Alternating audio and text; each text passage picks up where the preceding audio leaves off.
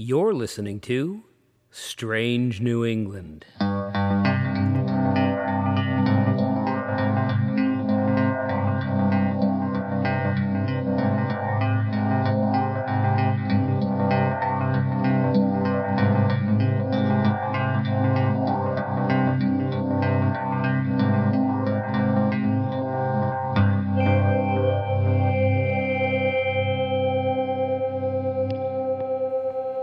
America's first ghost, the Machiasport haunting. The three men made their way down the lonely trail that skirted the fields outside of Machiasport, Maine. These hills were wide open and bare, but the trees in the distance belied a deep forest toward the west, and if they listened intently, they might have heard the waves in nearby Machias Bay. It was dusk, and the last light of the setting sun burned a bright red gash across the gray sky. One of the three was a skeptic, certain that the events which had been occurring for the past 6 years were nothing more than an elaborate hoax played out to fool the locals into believing that it was possible to speak with the dead. His mission was to stop this foolish dependence on chicanery and parlor tricks and get the people back to believing properly about the living and the dead. The other two had seen the spirit before, even had conversations with it, but that had been in the confines of the cellar of Captain Blaisdel and his family. They knew it was real. They were there as witnesses. Besides, this meeting was something else entirely, and none of the three knew how this rendezvous with the dead would turn out. The year was 1806. For the past 6 years, a ghost had been speaking from beyond the grave to hundreds of locals in the Machiasport area. This was a good 50 years before the Fox girls of Hydesville, New York, began hearing rappings in their house and started the American Spiritualist Movement, which still lingers in our modern world as the National Spiritualist Association of Churches. Situated on the edge of the new country, this out-of-the-way Maine hamlet would serve as the locale for the largest mass witnessing of a ghost in American history. Reverend Cummings, the skeptic, on his way to the rendezvous with the ghost, claimed that he had his doubts. What would happen on the edge of that barren field that night would change his world forever and help him prepare a new view of life after death that took the world by storm when the Fox girls popularized the idea of communicating with the dead more than half a century later. The Machiasport Ghost has been called America's first ghost, but that would be stretching the truth. Certainly, the New World had its share of hauntings long before 1799. Native Americans have passed down their stories of spirits by the oral tradition for centuries. Folklorists can call upon hundreds of stories of hauntings and specters from each of the original 13 colonies. The difference between these hauntings and the Machiasport haunting is that they were old and based upon memory, whereas appearances of the ghost of the woman in the cellar could be dated and witnessed by dozens of living people. Also, the ghost appeared at a time when science and the value of impartial observation was just becoming valued over the time-honored belief and superstition. The other difference between this haunting and the others that came before it was that this ghost wanted to talk, and well over 200 people claimed to have heard her spoken words. Well over 100 also claimed to have seen her while she spoke. Stranger still, many in the crowd knew her while she had been alive. It was like she had never died. If you've ever spent time alone in a house, you may recall that there are moments when you can swear you've heard a voice. You can't really make out the words, and if you live in the city, it's easy to write it off as a conversation between two people walking outside as they pass your home. But if you live in the country, it's harder to find an explanation for such a sound. It can leave you with goosebumps and a sudden urge to get to the car and go for a long, long ride.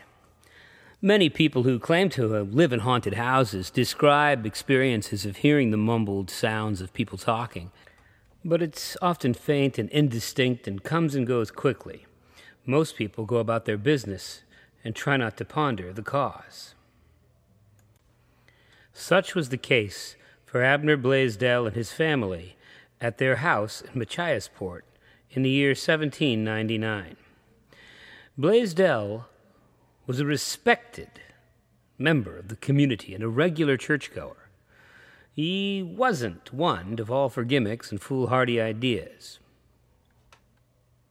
But that didn't stop him and his family from being the one place in the community where the spirit decided to take up residence and begin talking.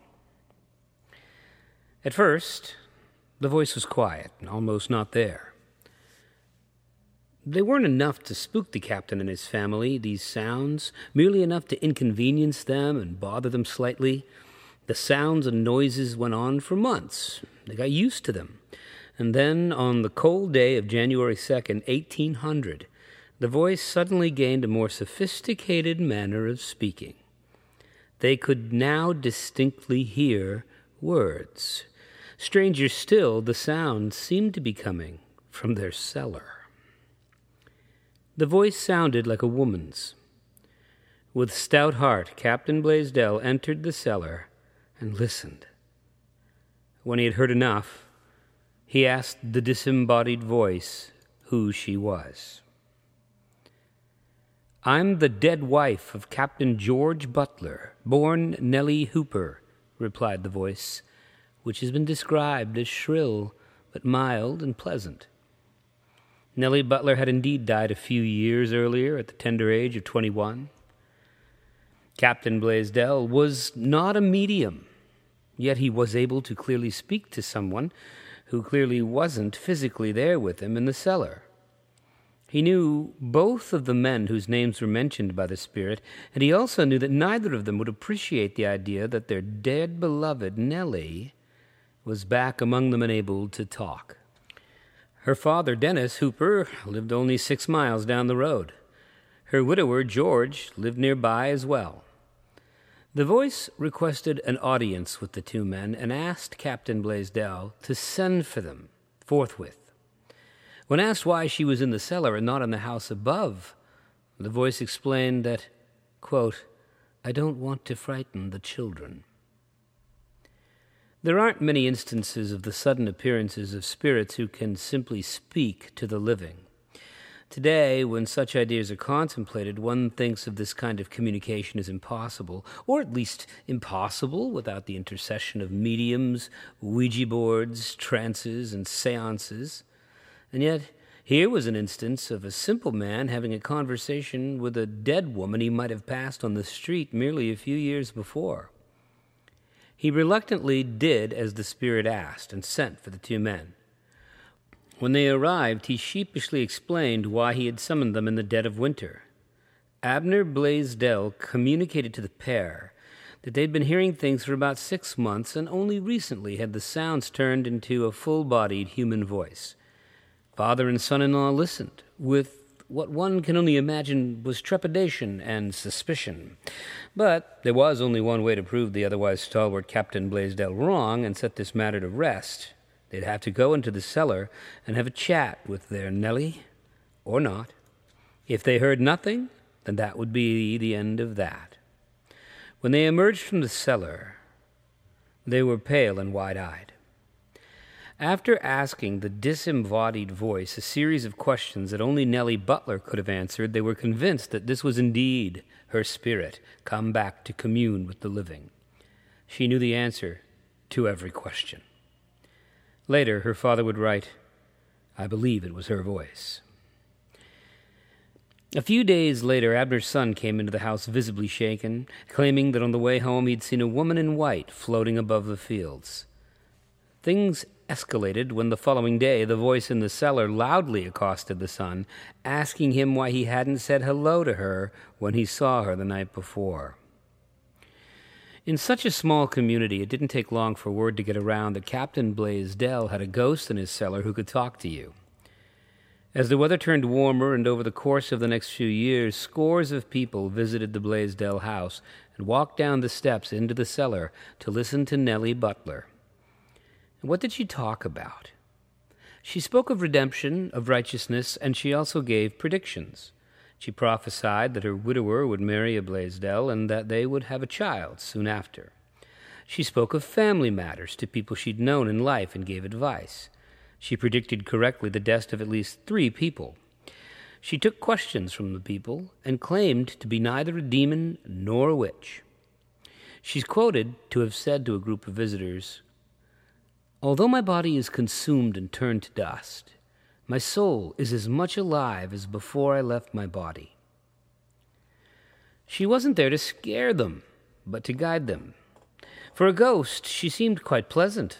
People would crowd into the cellar and sing hymns, pray, and call to the spirit to appear, and eventually she would take form, indistinct at first, but eventually they saw her, and she would move about and among them. It was a religious experience for many of those involved, a deeply spiritual moment that impressed upon everyone in attendance that there was life after death, and that they did not need to doubt any longer. Then in May of 1800, in front of at least 20 witnesses, she took a step forward from wherever she resided and materialized in front of a crowd. She was wearing a shining white garment. One of those present wrote, quote, "At first the apparition was a mere mass of light, and then it grew into a personal form, about as tall as myself. The glow of the apparition had a constant tremulous motion. At last, the personal form became shapeless, expanded every way, and then vanished in a moment." Later, she made a request that her child be reburied with new rites, which was done, and those in attendance at the reinterment of the body claimed that she appeared there next to them at the graveside to share in the moment. But such association with the dead would not stand forever. The local townsfolk were becoming used to Nellie's presence, even visiting her on a regular basis, like they might call upon some old friend. There was one person in the town, however, who was determined that this must be an elaborate hoax, and he was bound and determined to prove it. The Reverend Abraham Cummings did not believe in ghosts. As far as he was concerned, the spirits of the dead didn't linger. They went to perdition or paradise and could not choose to stay. As far as he was concerned, the only living person who had ever died and returned to tell about it was quite familiar to him. The locals didn't need Nellie to prove the existence of a life after death when they had the Son of God. Cummings was an educated man, too, a graduate of Brown University in Providence, and a man who believed in progress instead of superstition. It was time to end this nonsense once and for all. And as an educated man, he would use the light of reason to shine in that dark cellar and end this series of events. He began by interviewing his parishioners, at least 27 of them, each one certain of the veracity of Nellie's existence. They all told the same story. A spirit had returned from the edge of life to tell them truths and guide them. That didn't deter Reverend Cummings. The time had come to take on the spirit head-on. Although he had avoided meeting with Nellie because agreeing to do so would simply prove her existence to his parishioners, he set up a meeting of sorts away from the cellar and the prying eyes of the public. He asked her father and a friend to accompany him on a walk. Captain Blaisdel asked Nellie's spirit to meet the Reverend in the open in a field near the house, but away from the road. She agreed to a personal interview. In his book, Unbidden Guests, author William Oliver Stephen writes of the meeting. He gathered his information from Reverend Cummings' own writings. He writes, quote, "About 12 rods ahead of Reverend Cummings, there was a slight knoll where he could see a group of white rocks showing dimly against the dark turf. 2 or 3 minutes later, one of those white rocks had risen off the ground and had now taken the shape of a globe of light with a rosy tinge. As he went toward it, he kept an eye on it for fear it might disappear. But he hadn't gone more than 5 paces when the glowing mass flashed right to where he was and resolved itself into the shape of a woman, but small, the size of a child of 7. He thought, You're not tall enough for the woman who has been appearing among us." Immediately the figure expanded to normal size, and now she appeared glorious, with rays of light shining from her head all about and reaching to the ground. This was the last time anyone saw or heard from the spirit of Nellie Butler. Apparently her connection with the man of God was enough to finish her business, but it was only the beginning for Reverend Abraham Cummings. From that moment on, he was transformed. The greatest skeptic had become the greatest believer. Here was definite proof that life continued after death. This ghostly appearance only served to fuel the fire of the good Reverend's devotion to the precepts of the Christian religion. He left the Machiasport area and traveled widely, preaching about the life of the world to come as evidenced by the visitation he had witnessed. He recorded the incident in the book he published in 1826 entitled "Immortality Proved by the Testimony of Sense," in which is contemplated the doctrine of specters and the existence of a particular specter addressed to the candor of this enlightened age. When we consider that America became immersed in spiritualism and the idea of speaking with the dead as part of the mainstream, we know that Reverend Cummings was recalling a set of events that gave credence to this rather radical set of paranormal ideas that took America by storm. Spiritualist churches rose up seemingly overnight, and with the loss of so much life in the coming years as a result of the American Civil War, the stage was set for an entire nation of grieving people to seek communication with their dearly departed loved ones. Years later, in 1888, the founders of the Spiritualist movement itself, the Fox sisters, would reject the idea of spiritualism, claiming that it all started as a hoax with an apple tied to a string, making raps on the floor. The Fox sisters eschewed their previous claims, calling the modern movement, quote, "an absolute falsehood from beginning to end, as the flimsiest of superstitions, the most wicked blasphemy known into the world." Though the sisters died soon after in abject poverty, the idea of mediumship and speaking to the dead gave them a comfortable income over the years. Motivated and managed by their older sister, they turned their ruse into a regular enterprise. Even though they claimed that the entire idea of spiritualism was a hoax, that didn't stop the spiritualist movement from continuing to grow. Vestiges of it still live on today in America and the world. But what about the Machiasport haunting? No one made any money as a result of that, though it gave the Reverend Cummings a reason to continue his life's work with more vigor and passion for years to come. What makes the Machiasport haunting important in the history of American paranormal studies is its early date and the number of witnesses who wrote about and claimed to have seen and spoken with the dead woman known to the world as Nellie Butler. No other haunting has had so many witnesses. Also, the mood of this haunting was enlightening rather than frightening, which is singularly rare and seems to compare only to such events as the appearance of the Virgin Mary in Catholic circles.